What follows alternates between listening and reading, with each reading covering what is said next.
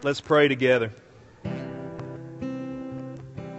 Heavenly Father, we give you thanks today for your grace. God, it wasn't by our might, it wasn't by our strength, it wasn't by our good works that we have been saved. It's through the grace of God in Jesus Christ, administered by the Holy Spirit. God, I pray you would help us today to leave this place with a better understanding of what grace is, what it looks like, and how to spread it, God. We thank you for that amazing grace that saved us. We thank you for the amazing grace that keeps us. We thank you for the grace that is found in the blessings that you give us every single day, Lord. We just praise you. If we praised you for 1,000 years, it wouldn't be enough. If we had 1,000 tongues to sing, we could never sing enough praise. We could never declare your greatness enough. Father, I just pray you'd be in this service. Speak to every single heart. And God, if there's somebody here today that does not know you through your Son Jesus, I pray today would be the day that they come to know you. It's in Jesus' name we pray these things. And Rushwood said together, amen. You may be seated. Thank you so much for being here today, worshiping with us. Little piggyback off the Rhett Walker video that we showed. That's about, you can find that video online on YouTube, and that's about half of the video. But we just wanted to give you a little bit of a flavor of who he is. A lot of people know his music. Not a lot of people recognize his name always. Some do, some don't. But we were excited to have the opportunity to get him to come and minister here at our church. And there's some other people excited. We had one lady get in touch with us this week, and she said she was planning to drive from Maryland to come to the concert. So that's a 6-hour drive just to come to the concert, and she's excited about it. And you know, we could probably get in this area, we could probably get one of the more well-known Southern gospel groups to come in, and we could probably pack this church out for the concert.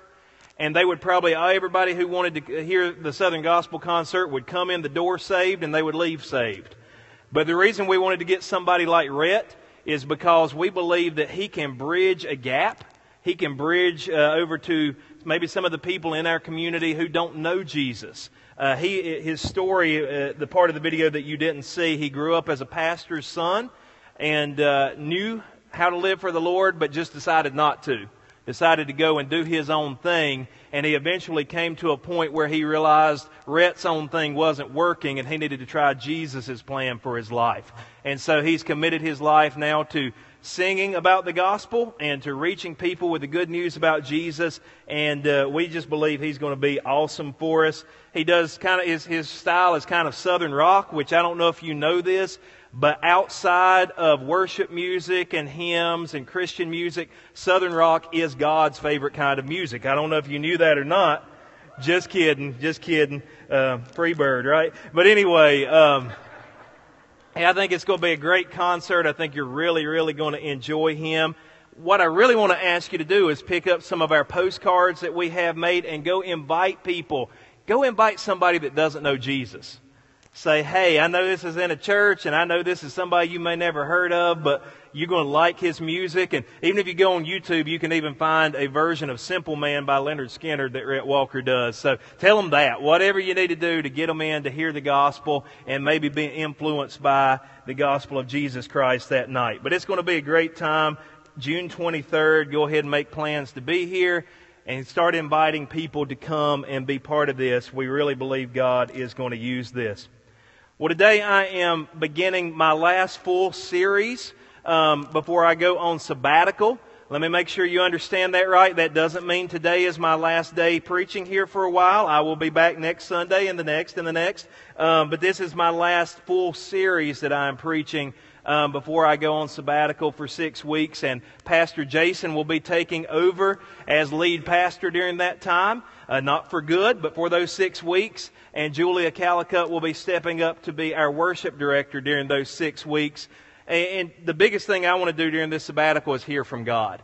To hear what He has to say to me as a minister, to me about this church. And so sometimes it's hard to hear God in the midst of all the busyness and everything that goes on. And so I want to take time to really hear from Him, get His direction for everything. And so we want you to go ahead and please start praying for me. I've been praying, dear Lord, no emergencies in the weeks leading up to this sabbatical. And dear Lord, please no emergencies during the 6 weeks of the sabbatical. And even when I get back, no emergencies would be nice for a little while. Praying that everything would be smooth. But please pray for Pastor Blake will be preaching one Sunday of the sabbatical. And so pray for him. Pray for Pastor Jason, who will be preaching most of it. And then Julia Calicut, who will be taking over our worship. By the way, Jason and his wife Michelle and Julia have gone to Georgia for the Passion Worship Conference. They're down there trying to learn a little bit more about worship so that we can have an even better worship experience on Sunday morning. Praise God in even newer and better and more wonderful ways. And so pray for them as they travel back and pray that God has given them something that will bless our church. But we are beginning this new series, and it's called Paul the Apostle of Christ. And there was a movie that was just out by that same name. Great movie. If you get a chance to check that out, especially if you like anything about history, anything about the Bible, it kind of gives you an overview of what the early church was like. But this series will not be about the movie or really necessarily tied into the movie, except for the fact it's on the same subject. This guy named Paul, who is one of the greatest stories in the history of the world. The Apostle Paul, or as he was known originally as Saul of Tarsus, was ethnically Jewish. He was born to Jewish parents, but he was a Roman citizen. And so he had Roman citizenship, but he was ethnically Jewish. And he was born in a place called Tarsus, which is in modern-day Turkey. If you can see that on the map. Down at the bottom, if you can see where it says Jordan, that's the area where Israel is. So kind of almost directly north of there, that's the city called Tarsus, again in modern-day Turkey, which was a very, very Christian area in the days of the early church. But Paul's Jewish name was Saul, and he spent his 20s, the years of his 20, 21, 22, that sort of age, studying to be a Pharisee. Pharisees were a sect of Judaism. Pharisee actually means the separated ones. And so they thought they were a little bit higher than everybody else. They had a little bit better spiritual knowledge than everyone else. And Paul spent the years of his 20s studying to be a Pharisee. Well, about the time he was approved and he became one of the number of the Pharisees, this strange new group started to emerge in the area around Jerusalem. And in that day and time, there were a lot of messiahs or people who claimed to be the Messiah. Because the Jewish people were looking for a Messiah to come, an anointed one to come, there were several people who came and they claimed that they were the Messiah of Israel. And what would happen is they would start to amass a following, and people would start to become their disciples or their followers, and some of them would even have rebellions against the Roman government. And the Roman government would crush them, and they'd put them down, and they would kill the one who claimed to be the Messiah, and then all their followers would scatter, and so whatever was building up ended up being nothing. But this one was a little bit different. About the time probably that Paul would have become a Pharisee, there was a guy named Jesus of Nazareth who came on the scene. And he claimed also to be the Messiah of Israel. And the same thing happened. It was actually a conspiracy of the Jews and the Romans, and they decided that they would kill him, they would crucify him, they would put him on the cross. And you guys know the story, or you probably wouldn't be in church today. But they decided to kill Jesus, crucify him, put him in the grave, sealed it over with a stone with a Roman signet on there to say that he was done, it was over, he was finished. But 3 days later, he emerged out of the tomb victorious. At least that's what his followers claimed at this time. But strangely enough, he did not, the group that started to follow Jesus did not dissipate after his death like all these other groups did. These other groups, you would kill the Messiah, everything would scatter. They killed Jesus, and all of a sudden it kept growing. It kept moving. It actually was called the followers of the way. You may know that in the early church we weren't called Christians. Not right off the bat. We were actually called followers of the way because Jesus said, I am the way, the truth, and the life. And so those who followed Jesus were followers of the way. It was only in Antioch years later that they actually began to be called Christians. But these followers of the way, there began to be more and more of them, and they claimed, look, Jesus didn't stay dead. He actually came out of the grave, and 500 of us saw him while he was alive after he had been killed. He is the risen Lord, and we're following him, and we're proclaiming not that Caesar is Lord, but that Jesus is Lord. And so you find on the day of Pentecost, 3,000 more are added to their number, and the church just continues to grow. And so Paul doesn't want any part of this, or this man named Saul doesn't want any part of this. Being a good Pharisee, he believes there is only one God, and that God does not have a son. And he probably said the Shema every day, "Hear, O Israel, our God is one God." And there's no way that this guy named Jesus, in his mind, could have been the Son of God. And so he starts to go, and there's actually a guy named Stephen. This is how powerful the early church was. Stephen wasn't a preacher. He wasn't an apostle. He wasn't any high-ranking member of the early church. He was basically a table waiter. They had selected Stephen along with other guys to make sure the widows in the church got the proper amount of food and that they were taken care of. And so Stephen was one who would bring the food to them and make sure everything was taken care of. And yet we find in the book of Acts that he preaches this sermon right in the face of the Pharisees, right in the face of the Sanhedrin. And the sermon said this: Jesus Christ was the Messiah. He was the Son of God. And you guys messed up and you crucified him. You killed him. But he rose again on the third day, and now he's calling everybody to repent. Well, that makes these Sanhedrin, these Pharisees, so mad that they pick up stones and stone him to death. They kill Stephen. Even though the Bible says his countenance, his face, looked like that of an angel, they decide they're taking him out, they're getting rid of him. While they're doing that, this man named Saul is basically acting as their coat rack. He's standing back here and he's holding their coats and he's watching all their cloaks as they kill this man named Stephen. And the Bible tells us that Saul is giving approval to the death of Stephen. Saul wanted to snuff out this thing called the Way. He wanted to snuff out the movement of Jesus Christ. And he didn't want to stop just in Jerusalem. So he went to the council, he went to the other Pharisees and said, look, I want approval to go into Syria. I want to go into Damascus, and if there's any Christians there, any followers of the Way, I want to get rid of them too. Probably, although we're not specifically told that Saul killed people, we are told that he breathed out murderous threats against the church. So his intention, and probably but by his hand, some of the early Christians were killed. And so Saul is going to go. He's going to go into Damascus. He's going to find if there's any Christians, any followers of the Way there. He's going to drag them out of their homes, have them arrested, maybe kill some of them. Anyway, he's going to get rid of this cult in his mind that is growing up right under his nose. And so Saul gets permission. He gets papers to go into Damascus. But on the road to Damascus, something amazing happens. A blinding light shows up, and a voice from heaven speaks to Saul. And he's knocked down. He's actually knocked to the ground. And this light literally blinds him, literally takes away his vision. And he hears a voice from heaven. And when he hears this voice from heaven, Saul cries out, "Who are you, Lord?"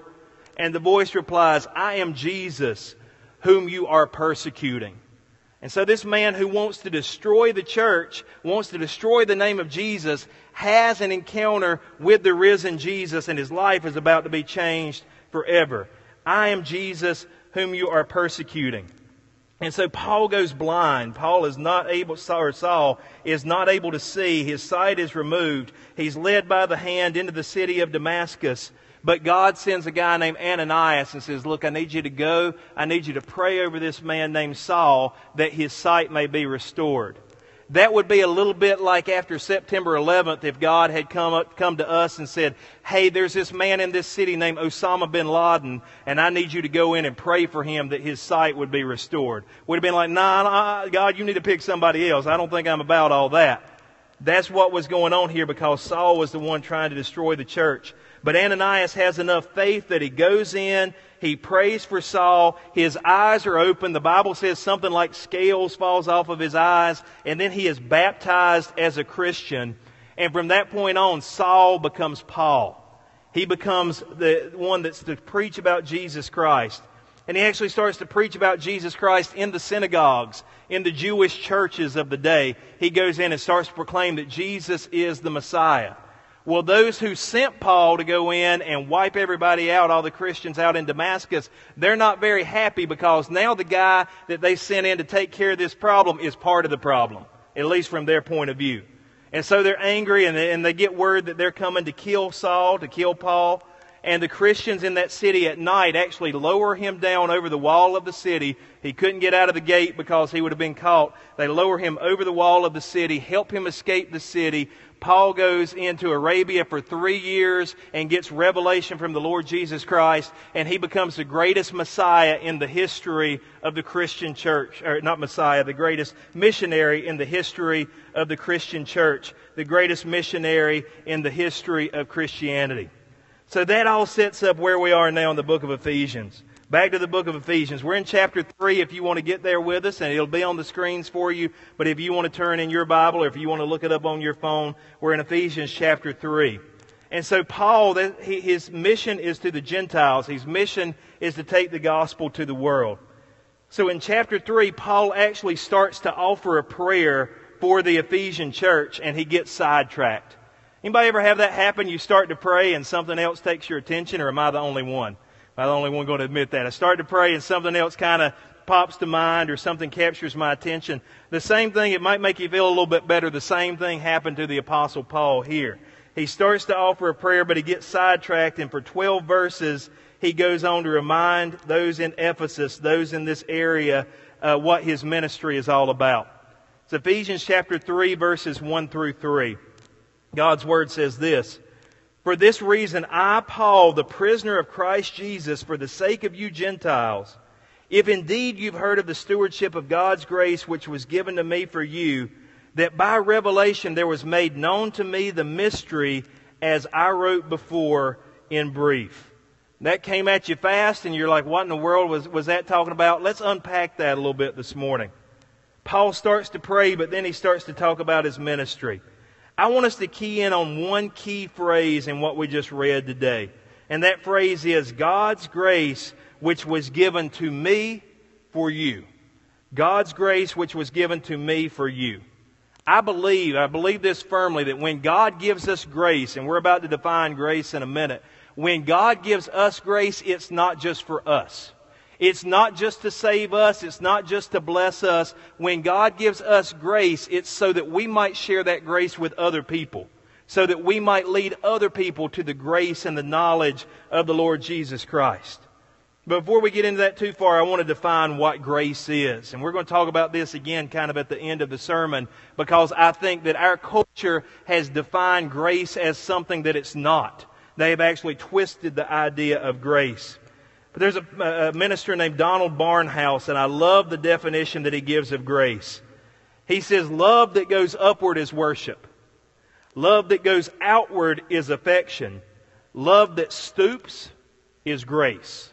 Love that stoops is grace. In other words, grace bends. Grace gets down in the dirt. Grace doesn't stay high and proud and mighty. Grace doesn't walk by on the other side of the street after we've been beat up and left for dead. Grace actually gets down in the gutter and works with those who are in the gutter. A great image of grace, even though we probably wouldn't line up on theology, a great image of grace in history is probably Mother Teresa working with those in India who have been cast away by everybody else, those who are deformed and those with disease, and yet she's there working in, Catholic Church, and we wouldn't probably line up 100% in theology there, but working on behalf of God to try to reach these people. Grace stoops. Grace bends down. Grace gets down there where the problem is and tries to fix it. A little diversion here. Anybody remember Pez dispensers? How many of you, show of hands, in your life, how many of you have owned a Pez dispenser or currently own a Pez dispenser? Okay, if you don't know what I'm talking about, I'll initiate you real quickly. Pez dispensers are these little plastic things. I know that's a technical term. Things is a technical term. They're these little plastic things, and on top they have some sort of character's head. It might be Mickey Mouse. It might be Darth Vader. It might be Superman. It might be there could be all sorts of different characters on top of these Pez dispensers. But they're these little plastic tubes with these character heads on top, and you can open them up, and inside of the tube that's there you can put what? Candy. You can put these little rectangular type Pez candies all in there. And when you were in elementary school, if you had a Pez dispenser and you could slip them in your pocket so the teacher would never know about it, you were the man or you were the woman for that day, because you would roll up into elementary school with your Pez dispenser in your pocket, and you could go around to all your friends and say, hey, you want some candy? And they would grab that, and it was just, you were the man back then if you had that. I even found out online, I looked it up real quick, that there are people who collect Pez dispensers. That's probably not a big surprise to us.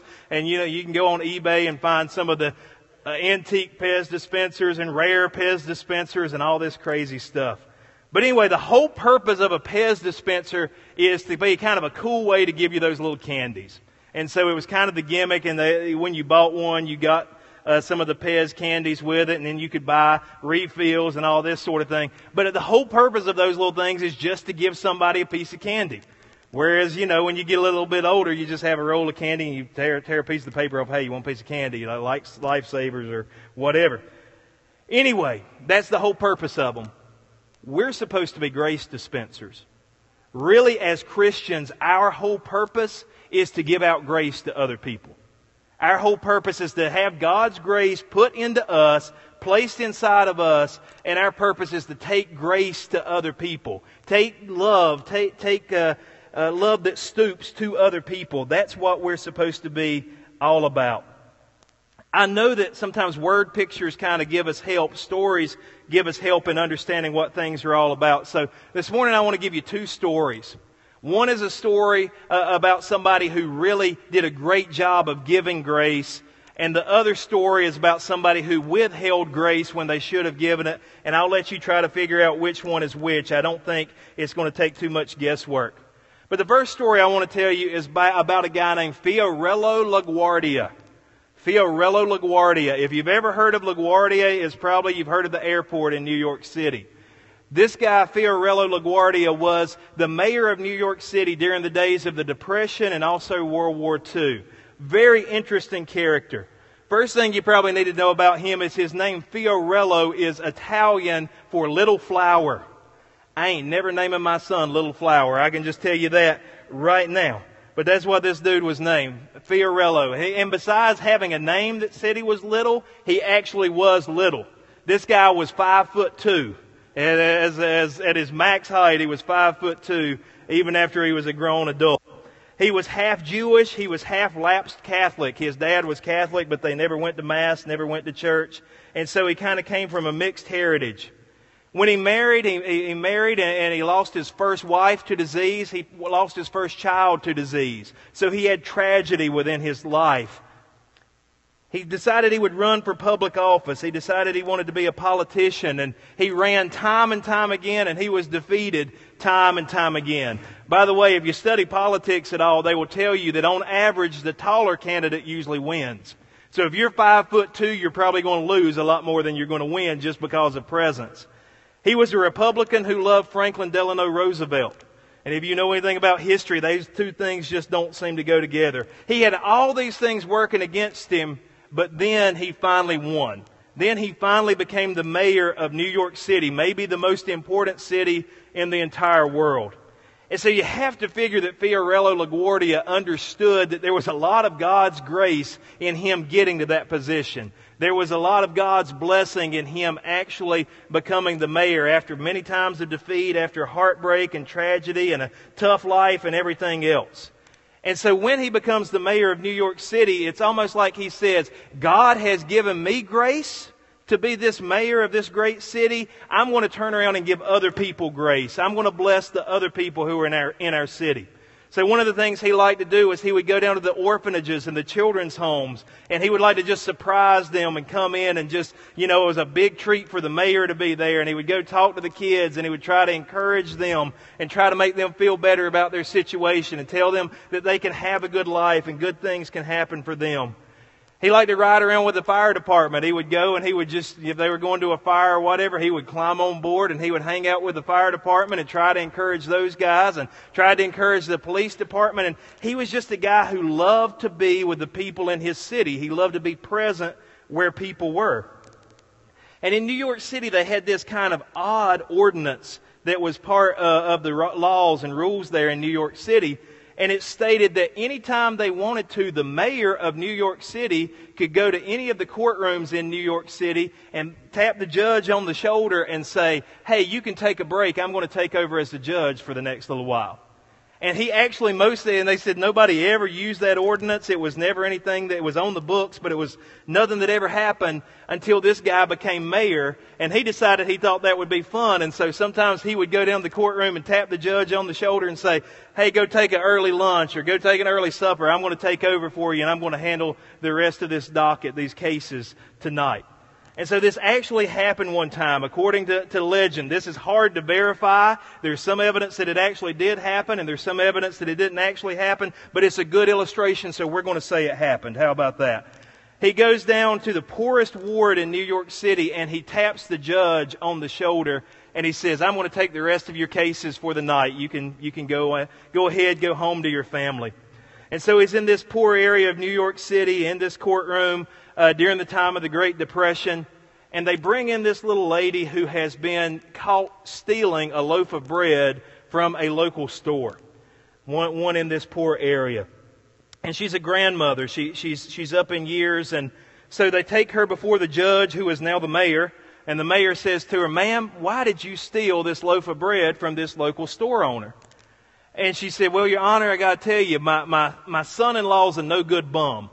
And he ran off. He left the family. We were in need, and he took off. We don't even know where he is. That happened a lot of times during the Depression. But he took off. We don't know where he is. And so he left just my daughter and her kids, my grandkids, there in our home. And my daughter's gotten sick, and she can't work anymore. And Judge, we just got to the point where we didn't have any food in the house, and my grandchildren were starving, and I didn't want to do it, but, against everything I wanted to do, I went down and I stole that loaf of bread so I would have something to feed my kids, my grandkids. And so the judge looks over at the store owner and says, sir, under these circumstances, understanding that she didn't want to do this, but she's just trying to feed her family, can we drop the charges? And the store owner says, no, we can't drop the charges. He said, this is a bad area already. It's a bad neighborhood. And I feel for her, but you got to understand that if everybody comes in and starts stealing things and they're let go and with just a slap on the wrist, then everybody's going to come into my store and I'm going to lose business. And eventually I'm going to lose money and I'm going to be the one in trouble and not going to be able to feed my family. So no, Your Honor, no, Mayor, I can't drop these charges. And so the mayor looks and he says, you know what, you're right. There was a crime committed here. There was wrong done. And there has to be a fine. There has to be a punishment. So he said, here's the punishment. It's either $10, which was a huge amount of money in the time of the Great Depression. It's either $10 or it's 10 days in jail. And as the judge said that, as the mayor said that, he actually took off his hat and reached in his back pocket and he said, the fine is $10 and I now pay it on her behalf. And dropped it in the hat. He said, furthermore, I'm going to fine everybody in this courtroom 50 cents apiece for living in a city where a grandmother has to steal bread to feed her grandchildren. And so they passed the hat around and everybody dropped 50 cents in on top of the $10 which was given to the store owner. And anyway, the hat comes back around, and this little grandmother who comes into court for stealing bread leaves with $47.50 to feed her family with. And they said that everybody gave the judge or the mayor a standing ovation because of his judgment, because of his ruling in this case. That looks like grace, doesn't it? That looks like grace. There's another story I heard from a friend of mine who's a minister, and supposedly this happened back in the 1990s, about the time I was growing up. There were revival services going on in this little neighborhood church. And this little neighborhood church, they had an evangelist, a guest speaker coming in. And one of the little boys in the neighborhood had heard that there was going to be a speaker. And he'd never been to church in his life. And he wanted to go to church and he wanted to just try it out and see how it was. So this little boy goes down to the church in his neighborhood. And it's the 1990s, so he's wearing his high-top tennis shoes. And he's wearing his blue jeans. And he's wearing, when he shows up at the church at the door, he's wearing a bright red Budweiser t-shirt. And the pastor meets him at the back door. And he says, I'm from the neighborhood. I wanted to come to the services. And the pastor grabs him by the shirt and says, son, you can't come into this church. You can't come into this house of God dressed like that. That's a beer shirt, for goodness sakes. You can't come into our church dressed like that. Why don't you go back home? Why don't you find something more appropriate to wear, and then you can come back, and then you can be part of our services? Well, the little boy goes home, but of course he doesn't come back. But his dad comes back instead. Dad comes to the door and says, I want to talk to the pastor. Pastor meets the dad at the back door. He says, why couldn't my son come into church? Why couldn't he be part of your services? The pastor says, well, he was dressed inappropriately. He was wearing a beer t-shirt. He was wearing a Budweiser t-shirt. And this is the house of God, and we can't have things like that coming into our church. And so I told him to go home and come back when he's better dressed. And the father said, well, he's home, and I'm about to go back home, and we won't be coming back. We'll never step foot in this church again in our lives. But Pastor, before I go, I need to tell you one thing. The reason that my son was wearing that Budweiser t-shirt to church today was because he was trying to be appropriate, and he was trying to look his best as he came to church, and he was wearing that shirt because it was the only shirt in his closet that didn't have any holes in it. And they left, and they never came back. Who showed grace? The mayor of New York City to this grandmother who was trying her best to feed her family and maybe did the wrong thing. Who showed grace? The mayor or this pastor? The second question I want to ask you is, which one looked more like Jesus? Which one looked more like Jesus? The mayor obviously showed more grace. Which one looked more like Jesus? I think the mayor in this situation looked more like Jesus Christ, because Jesus takes us how we are. His plan is not to leave us that way. His plan is to change us and to make us look more like Himself, but He takes us as we are. He gives us grace. It's love that stoops down. It's love that cares about people. It's love that meets them where they are. Who should we be more like? That pastor who said, go away, you're not dressed right, never come back. Or that mayor who said, you know what, wrong things might have been done here, but I'm going to help you out. I'm going to make a way. I'm going to take care of it, and I'm going to meet you right where we are. I believe we should be more like Jesus. I believe we should be more like Paul. We should be people who receive grace from Jesus Christ, so we might give that to other people, and other people might come to know Him. One more thing before we're done, and I hate that I even have to go here, because it would be great if I could leave the sermon right here.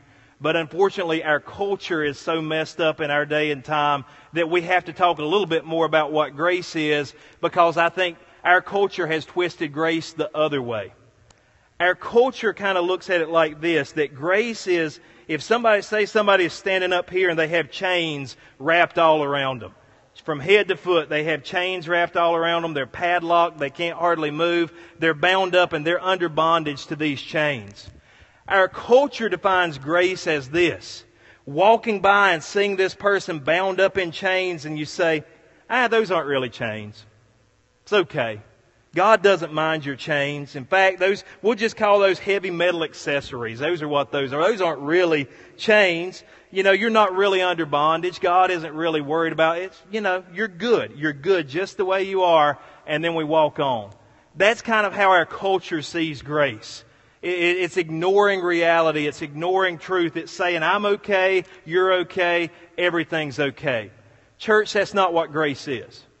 It's really not what grace is. Let me give you another verse that Paul wrote. It's Titus chapter 2, verses 11 through 12. It says this: For the grace of God has appeared, bringing salvation to all men. That's why grace is so important. It's offered to all men. It's offered to anybody who will accept it. Anybody who will repent of their sins and turn to Jesus Christ can be saved. The grace of God has appeared, bringing salvation to all men, instructing us to deny ungodliness. Wait a minute, does that really say that? Deny ungodliness? Surely that can't be right. Not by our cultural definition of grace. And to deny worldly desires, and to live sensibly, righteously, and godly in the present age. What does grace do? Grace actually tells the truth. Real grace tells the truth. Real grace doesn't walk by somebody who's bound up in chains, tied up and padlocked and in spiritual bondage. Grace doesn't walk by and say, those aren't really chains. No, what grace walks by is says, you're in chains. These things are not good. God does not want you in these chains. But guess what? I love you where you are. Even in those chains, even bound up, even in sin, even in whatever situation you're in, I love you and I care about you. And guess what? Even better than that, God does too. I love you and God loves you. And I will do anything in my power. I will stoop, I will crawl, I'll do whatever to try to help you get out of these chains so that you can walk in freedom. Better yet, because I can't save anybody, I know the guy who's the chain breaker, and I'll point you to him. I'll tell you about him. That's what grace really does. It doesn't deny the reality of the situation. It acknowledges the reality of the situation, but says, let me get in there and help you. Let me love you right where you are. Let me point you to one who can set you free. The Bible tells us it is for freedom that Christ has set us free. It's not for bondage and we pretend we're not in bondage. That's not grace. Grace says, look, we're going to try to live, we're going to have salvation through denying ungodliness and worldly desires and to live sensibly, righteously, and godly in the present age. In other words, true grace, real grace leads to holiness. Amen, Brent. That's good preaching right there. Real grace leads to holiness. It doesn't lead us to stay in bondage and say, yeah, but God's cool with it now. No, that's not what grace is all about. Grace is about setting us free so we can walk in freedom and we can go wherever Christ leads. We can follow Him without the weight of sin, without those things that hold us back, so that we can run in freedom, live in freedom, and eventually we'll have eternal life in freedom. That's what grace really does. And so I want to make sure that we understand that grace is not just saying, now sin's not wrong and we don't ever speak the truth. That's not what grace is. In our culture, it's just really not popular to speak the truth very much. If you think it is popular to speak the truth, go speak it sometime. See what happens. If you go out there and you can put, and the Bible tells us to speak the truth how? In love. Speak the truth in love. Even if you speak the truth in love now, you're going to have people come by and say, no, that's not the way to operate. You've got to ignore the sin. You've got to act like it's not there. You've got to act like people aren't in bondage. All that does is leave those people in bondage. If there are people in chains, if there are people in spiritual bondage, God wants to set them free and He wants to use us to do it. So truly, if we're a grace dispenser, we're also going to tell the truth sometimes. Even when it's unpopular. Even when people tell us, look, you shouldn't really be saying that. Look, you shouldn't bring that up. Well, let's just not talk about those sort of things. No, love and grace sometimes tells the truth. It points out the chains. It points out the problem and says, I love you though where you are and I will help you get free from this sort of thing. Paul was a grace dispenser. The Apostle Paul, that's what his whole life was about. What's your whole life about? I hope that we come to the point of maturity, Christian maturity, where we know that our whole life is about giving somebody else grace. Stooping down, loving them right where they are, but telling them there's a better way. There's a Savior that can save them and can set them free so that they can run in freedom and they can enjoy this life and they can be ready for eternity. That's what God wants us to do. That's what God's plan is for me and for you. So how are we doing? How are we doing Monday through Saturday? When we're out of here, because it's good in here, we can praise the Lord and we can smile at each other. And, oh, yeah, I'm on fire for God. How are we doing Monday through Saturday? Are we dispensers of grace? Do people see us and say, that's a person who will tell me the truth, but they'll tell me the truth in love. They'll help me get set free. They'll point me to something better. Their life looks different. Their family looks different. Everything they do is different, and I want to be part of it. Is that our life or is that not our life? I can't answer for you and you can't answer for me. But I know that God is calling us to be like Paul. He's calling us to be grace dispensers. He's calling us to let everybody know in this world that there is a Savior who loves them and a Savior who can set them free. Stand with me this morning if you would.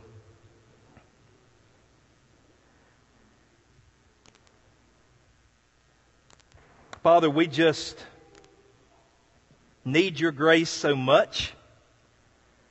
And God, we're not perfect, and we're not claiming to be. But Lord, we know that your grace moves us from glory to glory. God, we know that your grace is turning us into the image of Jesus Christ. God, we know that we're not called just to keep grace to ourselves, but we're called to speak into this world, to speak the truth into this world in love so that people might be set free from their bondage, set free from their chains. Father, I pray You'd help us to be bold. I pray that You would help us to be wise.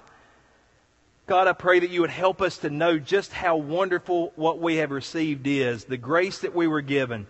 Here's the Apostle Paul wanting to kill the church, wanting to destroy the church.